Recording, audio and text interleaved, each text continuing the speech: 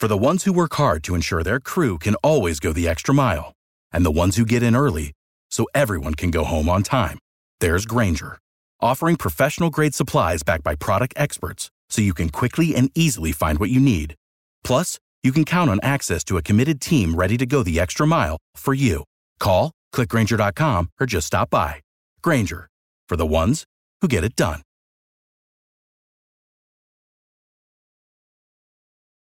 Every team, every topic, everywhere. This is Believe.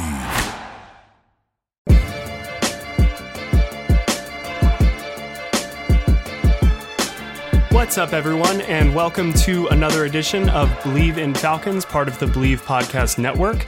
I am your host, Will McFadden, and we've got an awesome episode for you today. Obviously, the big news, the NFL draft. We're going to react. I'll give you my recap a little bit shortly. I'm going to talk with editor-in-chief of the Falcoholic, Dave Choate.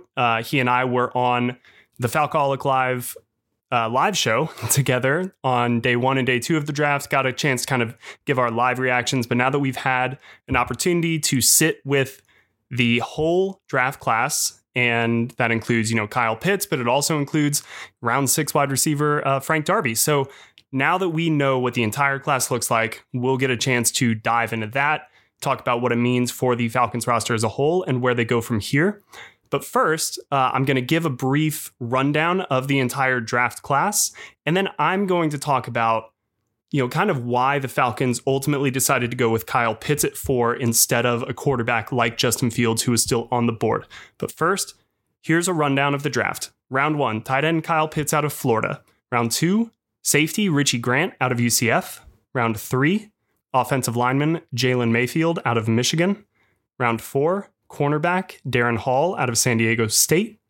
Round 4 again, center Drew Dahlman, Stanford. 3 round 5 picks, defensive tackle Taquan Graham out of Texas. Defensive end Adetokunbo Ogundeji out of Notre Dame. Cornerback Avery Williams out of Boise State. And 1 round 6 pick, and their last pick of the draft, wide receiver Frank Darby out of Arizona State. So that's the full draft class for everybody. As we'll get to a little bit later with my conversation with Dave, I really like it. I do think that there are some immediate day 1 starters on this roster. I don't think that this was the greatest draft that we've seen in recent years. So I'm not surprised that some of the day 3 picks are definitely more project players. But that being said, after hearing Terry Fontenot and Arthur Smith talk about them, it's clear kind of why they went with each guy that they did, even if some people are talking about the value maybe not being there. Look, on day 3 of the draft, all it takes is one team to really like a guy, or for that guy to fit, specifically into one team's scheme. And then they're going to have a much higher on the board than, they might if that wasn't being considered. So that's kind of an early preview. We'll get into it a little bit more later with Dave, but let's talk about why the Falcons decided to go with Kyle Pitts instead of Justin Fields at 4. Listening to Terry Fontenot and Arthur Smith speak after they made that selection, it's very clear that they were just high on Kyle Pitts kind of from the jump. The early scouting that they did, and I happen to know that regional scout, they said was awesome.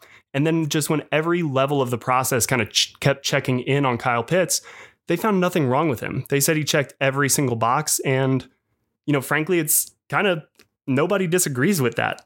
There's a reason that Kyle Pitts was viewed as Mel Kiper's best ever rated prospect. Like, we've all seen him. We all know what Kyle Pitts is. So, I don't even need to sit here and really get into much about that. But the other part of this is I think it speaks a lot about Matt Ryan. And we kind of saw the hint that maybe Matt Ryan was still the plan when they restructured his contract and kind of moved some of that cap hit onto next year. And honestly, I'm perfectly okay with that plan.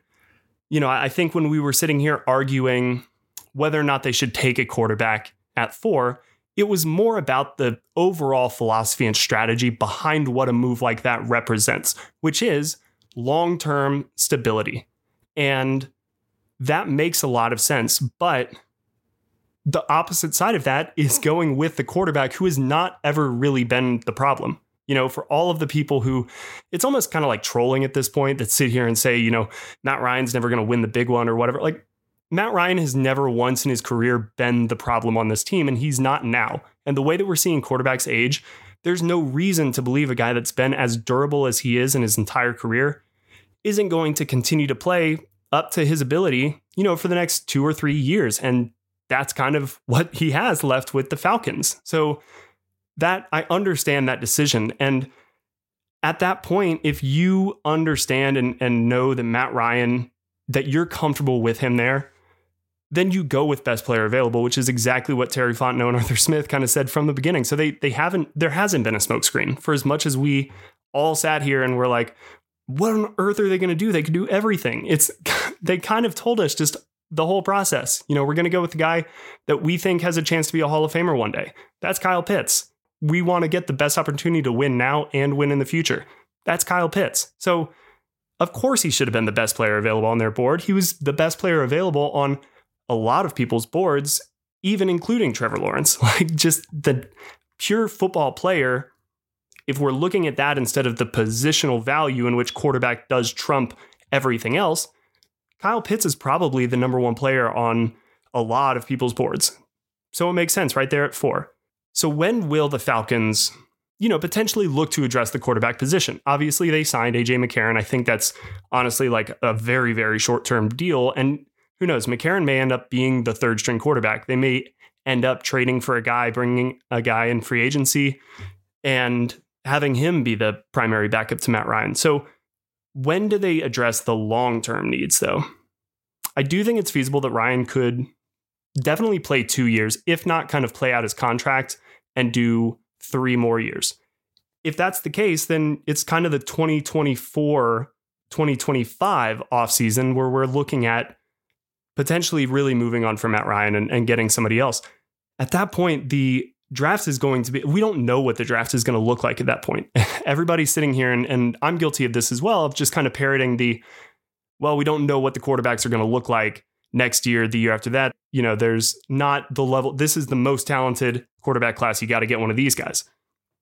That may be true, but it really is just a few years ago that we were also having the Baker Mayfield, Sam Darnold, Josh Rosen, Josh Allen, like that whole conversation. So there were a lot of quarterbacks in that class. And I don't necessarily know. People didn't think that this class was going to be as loaded in the first round as it was. I mean, it was really Justin Fields and Trevor Lawrence coming into the 2020 season. And then you get guys like Zach Wilson or Mac Jones who really flash and pop up. People just started becoming more familiar with them. So who knows, in 3 to 4 years, what does the quarterback group look like? It doesn't matter, but you kind of figure it out as you go. And I think that draft projections do change all the time. It is wild. They do the early scouting, but who's to say that we're not sitting here in 2 or 3 years talking about another generational prospect? And that just kind of more aligns with the Falcons timeline, because teams can figure this stuff out as they go along. When you draft somebody like Kyle Pitts, I thought a lot about the Chiefs, and Travis Kelce originally was with Alex Smith. And that worked out. That was fine. It was giving Alex Smith, another great weapon and all of that. But then it was when he got paired with Patrick Mahomes, who was added significantly after Travis Kelce was on that roster. That's when things really, really clicked. But are the Chiefs if they have Patrick Mahomes and not Travis Kelce? You can make an argument that yes, they still are because they're that good. But obviously having Travis Kelce there is kind of the trump card. It's him and Tyreek Hill. If it's just Tyreek Hill and maybe Mecole Hardman has another run there, but it's an aging vet like Benjamin Watson or somebody at tight end, like clearly that offense is not as good. So getting Kyle Pitts now ensures that you've got that type of player already on the roster. So whenever you bring a quarterback in here, they're already going to have that great weapon, just like we were sitting here talking about before the draft, that a rookie might have with Julio Jones and Calvin Ridley. I don't know if Julio Jones is here for this new quarterback. Calvin probably still is, but Kyle Pitts definitely should be. And so that is good long-term building in addition to short-term, addition. You're going to still set up somebody from the future and just figure it out. Things change in the NFL so quickly and rapidly nowadays. The Aaron Rodgers news is a perfect example of that.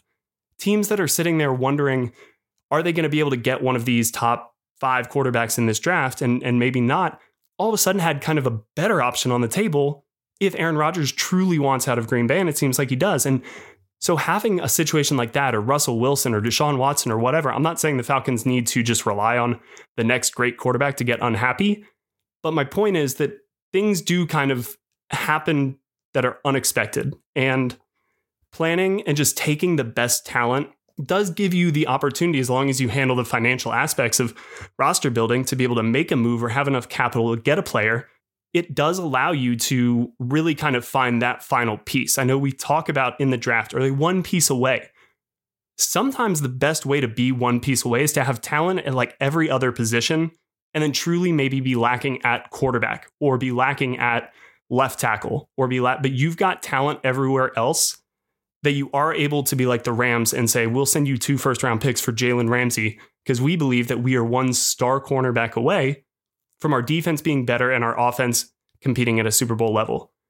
So I think that makes a lot of sense then if you're looking at it from that aspect. Kyle Pitts is a home run pick. I mean, almost unanimously an A+ grade from everybody after the draft. Not like that means anything, but at the very least, Kyle Pitts should be fun as hell to watch in Atlanta. I love that he is wearing number 8. That was my number in high school when I played tight end. So that's already a home run decision. I like this guy 100% more than I did before the draft, just because of that decision. So I'm all in on Kyle Pitts. I was pro Justin Fields beforehand, but I get the reason the Falcons did this, and I agree with it in a lot of ways. So those are my thoughts on why they decided to go Kyle Pitts instead of a quarterback. Let's now get to my conversation with Falcoholic Editor-in-Chief, Dave Choate. Dave Choate, Editor-in-Chief of The Falcoholic, one of the most, honestly, fun fan bases interacting with a company I think I've ever seen. Like, it, just the chemistry, the vibe between the way that you guys instigate a real community feel at that site and try to keep everybody, good feelings for the most part. It's not a kind of a toxic environment or community over at the Falcoholic. And I'm lucky enough to be able to do some stuff with you guys. And we've had a relationship now for a few years, but thank you so much for coming on and talking about the draft with me today. I'm happy to. Yeah. It was a really fun draft. I mean, every year it hits me a little bit harder. Like I feel like 5 years older every year after these 3 days, but this is a really exciting one, especially with so much buildup and so many unknowns. It's good to actually have like something concrete to talk about. Yeah, I mean, I definitely know what you mean kind of on when you get to Sunday afternoon and it's kind of over and you look back, it definitely wears you out because you realize how much the kind of content machine hype and just nonstop 24 conversation that is the draft that then turns into just this weird echo chamber of everybody creating just narratives whole cloth that aren't super bad, but it's like you just play telephone for 3 straight months and all of a sudden the original message gets warped in such a way that when you look back on it, you're like, that was so dumb. Like, what were we talking about? We talked for 2 months about Mac Jones going 3rd, and then he went to the Bears in the middle of the first round. It was kind of like, yeah, that seemed like it worked out for both parties. Cool. Like, what are we doing? Yeah. But that being said, I do want to get just kind of, we'll start with your big picture overall thoughts on, now that we've seen the entirety of the draft class, what do you make of this year's draft? Overall, I like it. I wanted to see sort of what the philosophy was going to be here. And I think, with a couple of notable exceptions, this was really about adding a lot of athleticism to this team. Certainly, I think across the board, adding real upside players that hopefully, their best days with a good coaching staff are very much in front of them. And adding some versatility too. I love the ability of some of these guys to potentially play multiple positions well. Certainly Kyle Pitts and Richie Grant in particular stand out as guys who can probably do a lot of things for their respective units. So I like it overall. Obviously, I had some quiet disappointment about where they went with the very first pick, just because I'm a huge Justin Fields fan. I know we discussed this. I think that, that was a different road that could have been taken. I'm not unhappy with Pitts at all. But, and then the only other thing that does concern me a little bit continues to be the pass rush and how reliant they're going to be, I think, on the guys they have and the coaching staff. But I think you get past those, and I like what they did here. And I think that, obviously the track record of like, hey, 9 guys are going to start for this football team is pretty slim. So we're probably not getting there. But I do think there's multiple starters in this class, at least over the long haul. I'm excited to see what they can do. Yeah, I think I kind of land in the same spot.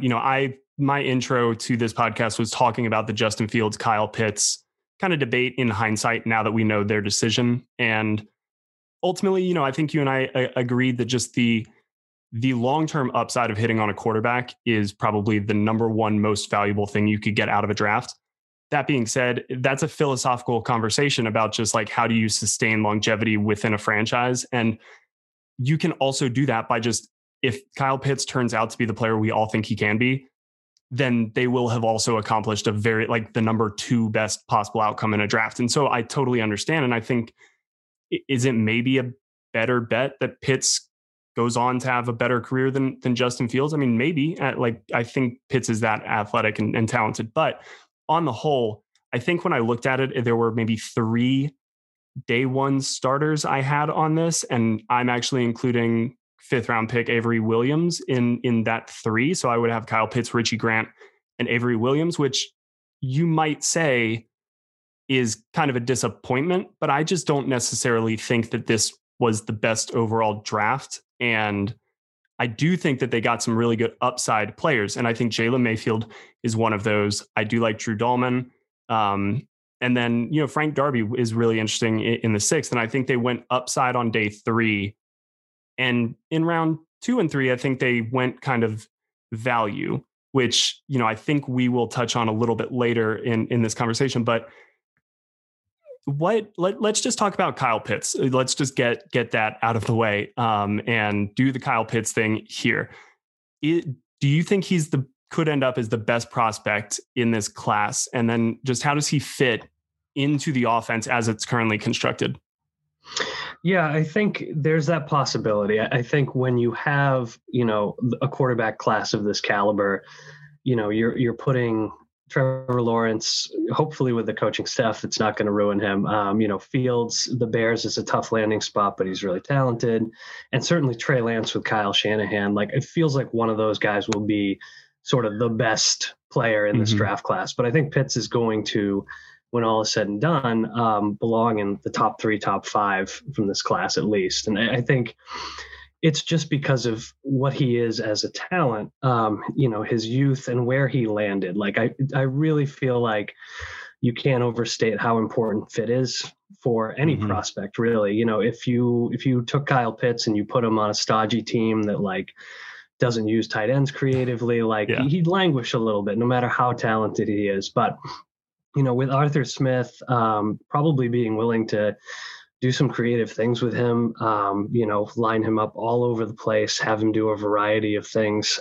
He's going to, I think, excel right away. Even if his first year isn't the best year of his career, he'll be impressive from day one. And I think he is effectively the number 1 tight end right out of the gate for the Falcons. I don't think they're going to waste any time saying, you've got to, push your way up the depth chart, because I think he's already doing that just by being as gifted as he is, and knowing that he is sort of the long-term, unicorn at this position. They don't have anyone else necessarily beyond this year. We don't know what they're going to do with Hurst. So I don't think there's any point in kind of playing that game and waiting around. I think you roll him out and you start figuring out all the ways in which you can use him. Yeah, I completely agree with that. And that's basically what Falcons said they were going to do, was he's going to play. And Arthur Smith said a little bit of kind of a semantics thing where it's like, is he going to be out there on the first snap of a game? Does that really matter if he ends up playing 70% of the snaps? Not really. So the one thing, though, that we've talked about with Pitts is that, and connected him to Arthur Smith, is that 12 personnel thing. And that's where Pitts makes sense, is just what he brings to now a run heavy look. But as I've been thinking about this more, I mean, it's even kind of more than that. Pitts has the skill set of a wide receiver in a lot of ways. So you could have, again, 12 personnel and still essentially have 3 wideouts. Where does he fit for you most early on? Would you want him in that inline kind of where he's maybe going to have to block a little bit more role? Or would you slide him out, like the Giants maybe did with Evan Engram or somebody like that, and have him really move around all over the place? I do a little bit of both. I would lean toward, splitting him out and trying to get creative with how you're using him right out of the gate. I think you went ahead and traded for, Lee Smith, and you're hoping that Hayden Hurst can at least be a decent blocker this year, so that you don't have to just keep Kyle Pitts in line.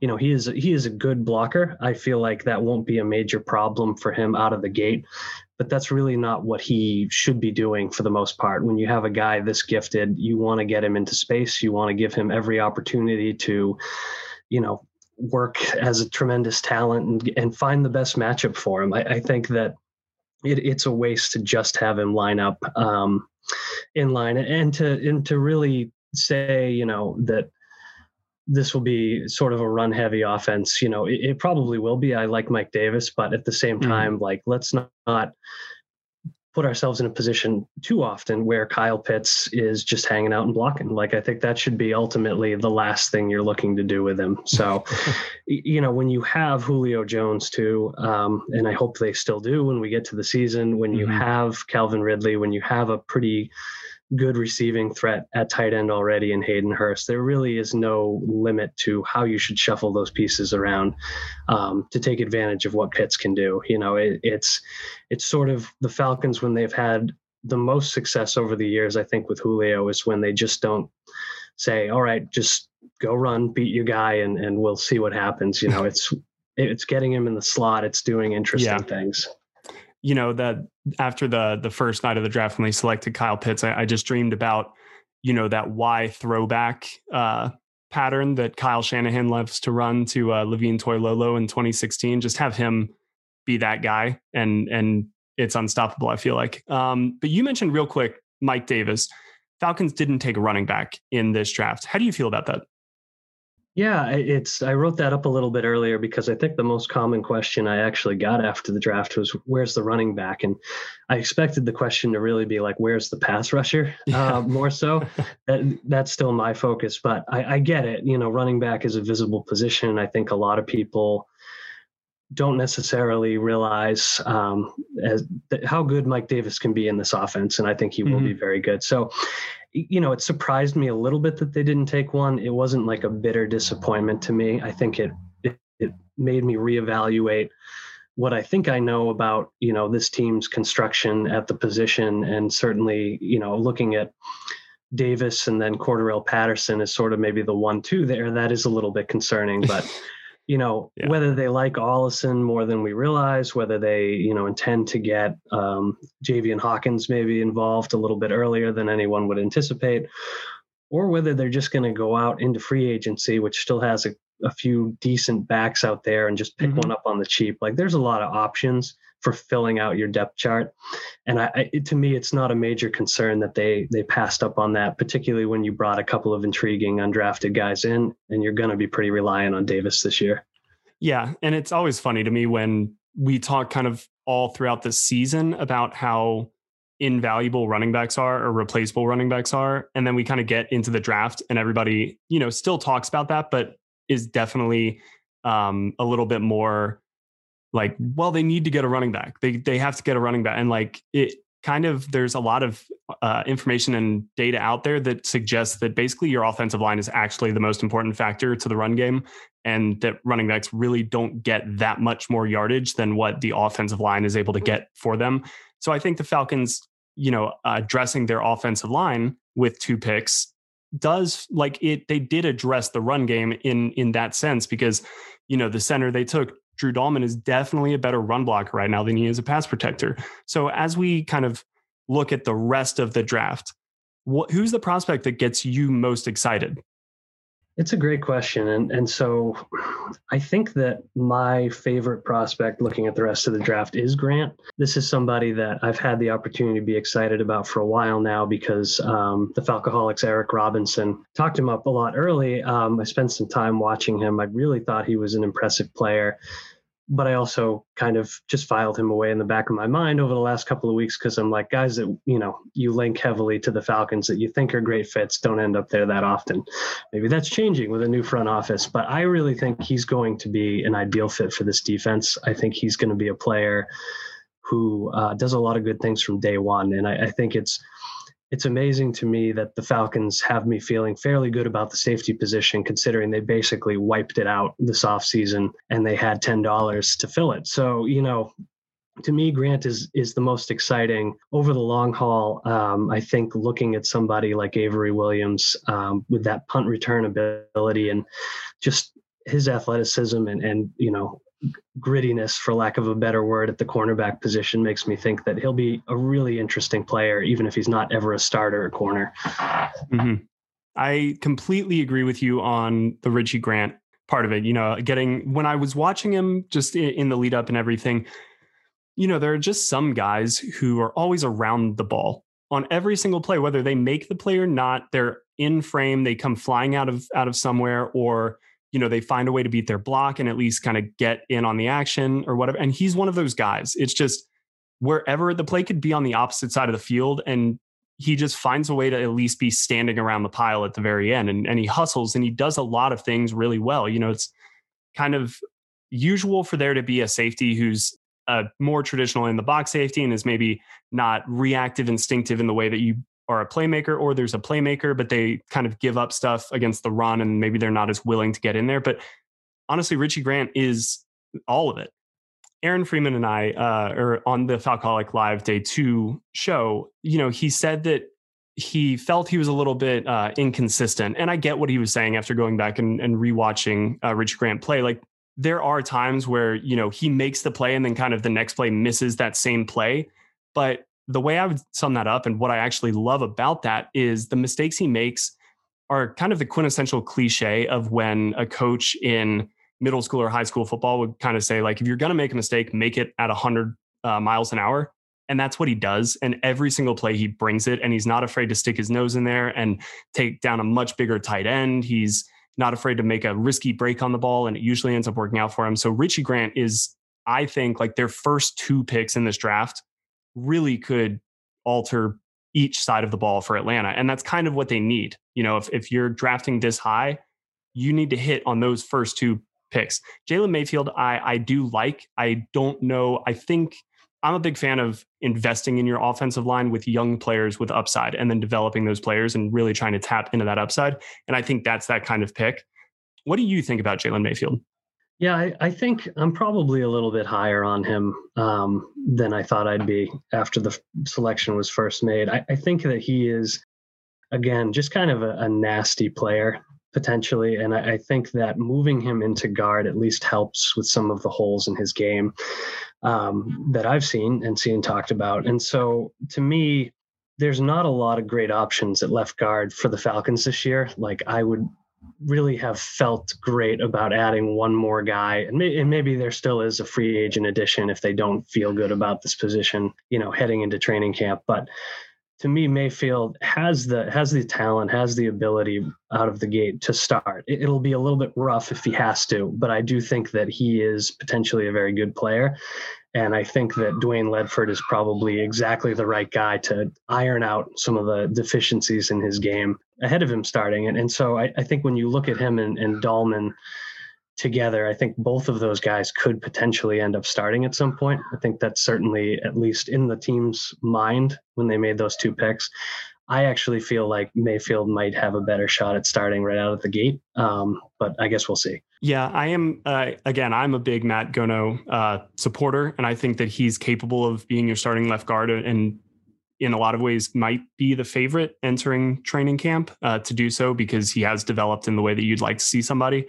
I also know, I think I saw in their press conference that Drew Dahlman's father knows Ledford in some way, and that they know each other. So there's a connection there, and they know a little bit more about Drew Dahlman than another team might. But speaking of day 3 picks, I know, we talked about Avery Williams and Drew Dahlman. Is there anybody else among that group that you think has upside? Because that's kind of I think was the theme. You saw a lot of people's reaction was that the Falcons reached on some of their maybe 5th round picks. But on day 3, I mean, it's kind of more of a crapshoot than anything, because so many different teams could value certain attributes or traits or qualities, or have somebody much higher than another team or the consensus because of a scheme fit. And I'm a big fan of just take upside on day 3 and see if they pan out. So who do you like from that group in terms of long-term upside? Yeah, I think, Darby, I didn't admittedly know a whole lot about. Seeing, some of the reactions to him, watching a little bit of him. It's hard not to be excited potentially about what he could do in Atlanta. I think that one's going to need some time. But I'm really excited about both the defensive line additions, Graham and Ogundeji. I think both of those guys, to me, they look powerful. They have the requisite length and athleticism. And I think that, both, again, are going to need time, but they also kind of have the luxury of time. Defensive tackle is really stacked, at least compared to the rest of this defense. I know that's, damning with faint praise, but here we are. And, at defensive end, they certainly have enough options to get by if Ogundeji isn't a huge contributor right away. So I like the idea of both of those guys, playing a little bit this year and stretching out. But I think long-term, I don't know if I see either one as a starter, but I see them as potentially being really useful reserves in this defense, the kind of guys who are valuable additions to the defensive line rotation. And I think that the Falcons have largely struggled to develop the young guys who can live up to that. I think, looking at Tuatui Mariner and his role and how he sort of actually developed, from a practice squad player into a really useful piece of the defense. That's kind of the route that I see for those two guys, but I think they have, higher upside at the end of the day. Yeah, I mean, the development part totally makes sense, especially when I think of somebody like Justin Zimmer, who was here in Atlanta on the practice squad and in training camp, and then this past season was just making great plays for Buffalo's defensive line and at the end of games in most critical moments. What went wrong with this guy here in Atlanta? Yeah, that one hurts. Yeah, definitely. But Tui is an example of something that went right. So I think the common theme with both of those guys that Arthur Smith and Terry Fontenot were talking about was the length. And it was something I think that we all touched upon in kind of the pre-draft process, or at least in mocks. This was something I thought was possible because we don't know what Dean Pease exactly wants to do in the front seven. And he said he wants to do some multiple looks, and you've got to have those guys who are able to be, maybe 3-4 ends. And I think to do that and play in a 2-gap scheme, length is really important. And both of these guys, it seems like the coaching staff really likes the length they bring. And so, perhaps that's kind of their role early on. And you said the pass rush is something that, outside of running back, including running back, it's still your kind of number one, maybe concern coming out of the draft. So did they do enough this offseason at all to really get better in any way at that position or in that aspect of their defense? And do you think there's still moves to come to address that area? Yeah, I think, if we're talking about improvement, I'm not sure that I see from a personnel perspective how they've made any great strides in that regard. And it's part of the reason I don't think they're totally done yet, right? Like, I don't know how much money they're actually going to have, but I think another addition or two toward the end of the summer, if they feel they need it, is something that will probably happen. Mm-hmm. Just because, you are relying heavily on guys who are either coming off of disappointing seasons, haven't really shown they can do it, or just kind of, useful players, but merely decent pass rushers, right? Yeah. And so I know that Pease and the coaching staff are going to put a lot on themselves to improve this. I'm sure they're counting on Fowler bouncing back and Marlon Davidson really living up to his billing more so. And he is a player I'm excited about. But I think if you look at this group today, the pass rush is going to have to come from everywhere. Yeah. And it's going to have to be schemed up because there just aren't those guys besides Grady Jarrett who are anywhere near elite. And, can cause major disruption all on their own. So I think, to me, it's still a concern because I don't feel like the talent is necessarily up to snuff, and we just don't know what the coaching staff will be able to do with it at this point. So I would not be surprised at all if they continued to add to the group. If they're really happy with where some of the new additions are. Maybe they think Copeland is a really useful pass rusher after all. They're thinking that Fowler looks terrific and maybe Graham and Ogundeji are contributing early. That's great. I just don't know how likely that is. Yeah. And I think that there's a couple of ways to look at this. There's not even necessarily young guys with the potential to become elite. Maybe outside of Marlon Davidson, it's still maybe too early to throw him into that mix. But outside of Grady, there's just not this next guy that you're looking at as, can he take that leap? And if he does, maybe Pro Bowl potential. That's not out of the realm of possibility, I suppose, but there's not somebody right now I would necessarily bet on that happening. So I think when we looked at the cover 3 defense that Dan Quinn liked to run, philosophically, that is meant to drop guys in coverage and you rush 4 and you keep everything in front of you and you just don't give up the big play. So in order to have an effective pass rush, you need 4 effective pass rushers. And that was a big failing of the Falcons during the Dan Quinn era. But Tampa Bay showed us just last season with Todd Bowles that that's not the only way to get pressure. And you can still have effective coverage, even if you're sending not just, more defenders and blitzers, but defenders from the second level and maybe dropping defensive linemen into coverage. So you're still rushing 4. It's just that you're disguising where those 4 are coming from. And I think that that's what Dean Pease has said he essentially wants to do, or at least he's hinting that that's kind of what we'll see. And so I think we'll see Dante Fowler and Michael Walker and Richie Grant and Foye and a corner, AJ Terrell, and these guys having a couple of sacks each this season. And if that's the case, then I think the overall production for the pass rush will probably be better. So I look at maybe they made the moves on the defensive line because it wasn't a good pass rushing draft. It just wasn't. So they made the moves on the defensive line to maybe shore up their ability to be versatile in the fronts that they want to deploy. And that's okay. I mean, sometimes you can only do what the draft allows you to do. So with that in mind, let's just get kind of the final thoughts on where do the Falcons go from here after the draft? Did they do enough to really improve in your eyes? And do you think that there will be maybe a second wave of free agency for Atlanta forthcoming? And if there is, what positions do you think they should prioritize?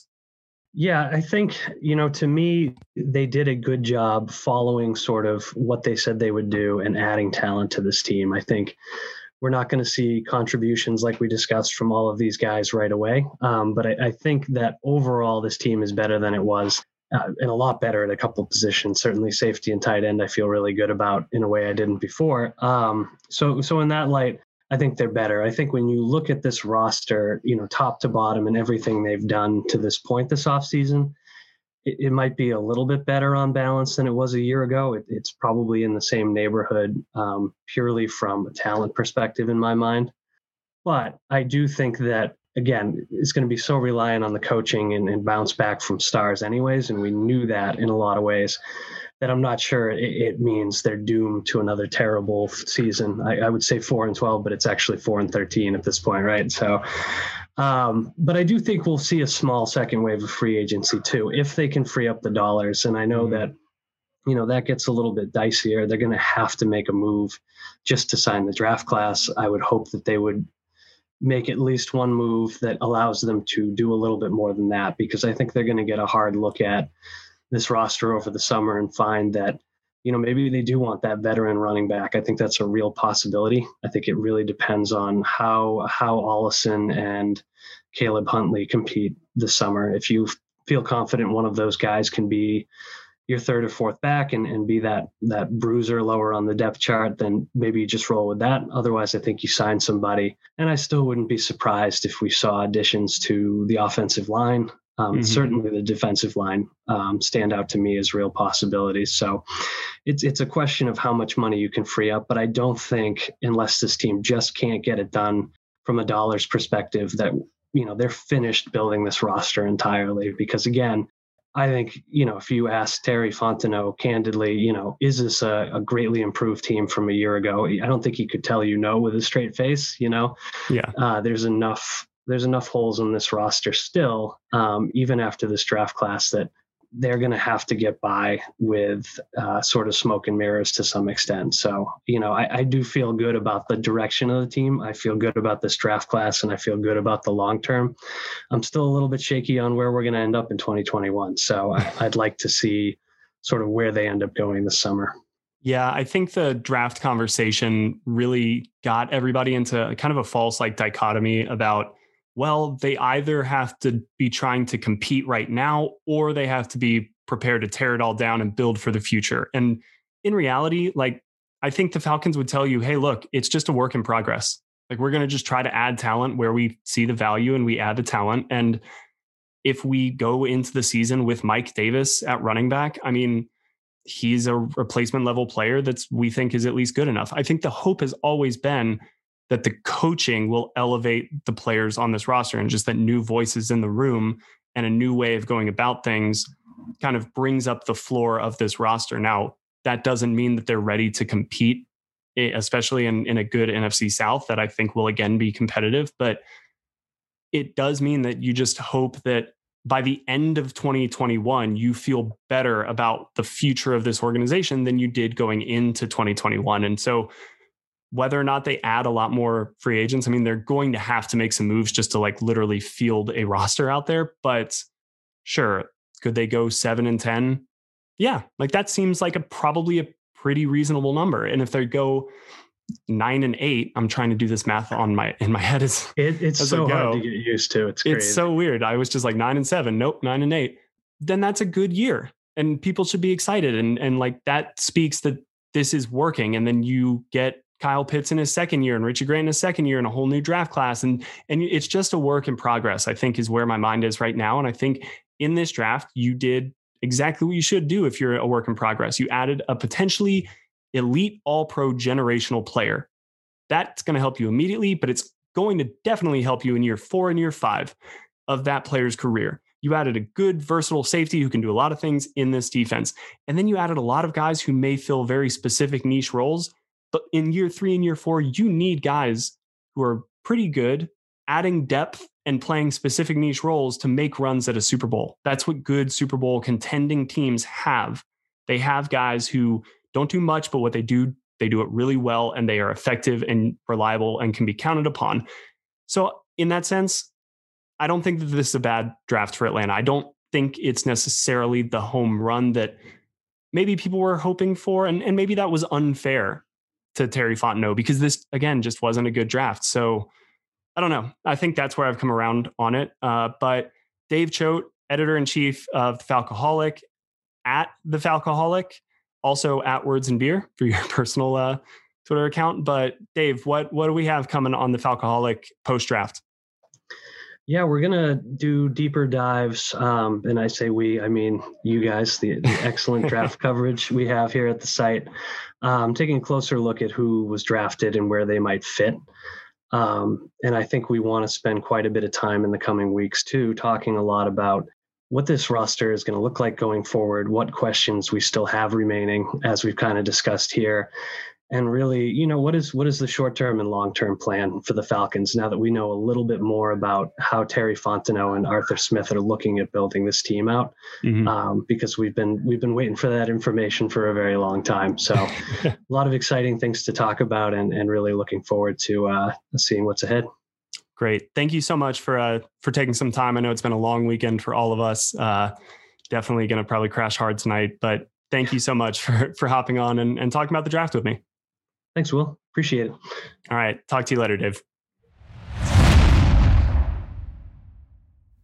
All right. That will do it for today's episode of Believe in Falcons.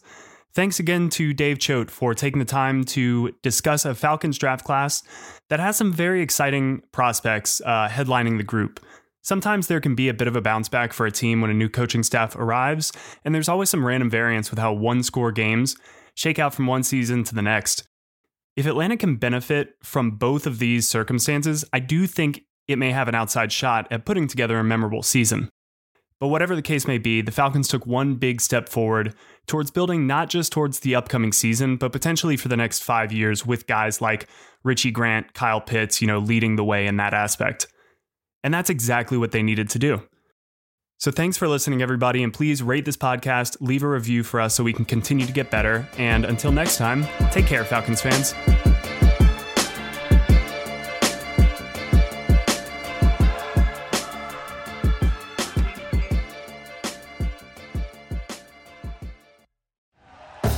Thank you for listening to Believe. You can show support to your host by subscribing to the show and giving us a 5-star rating on your preferred platform. Check us out at Believe.com and search for BLEAV on YouTube.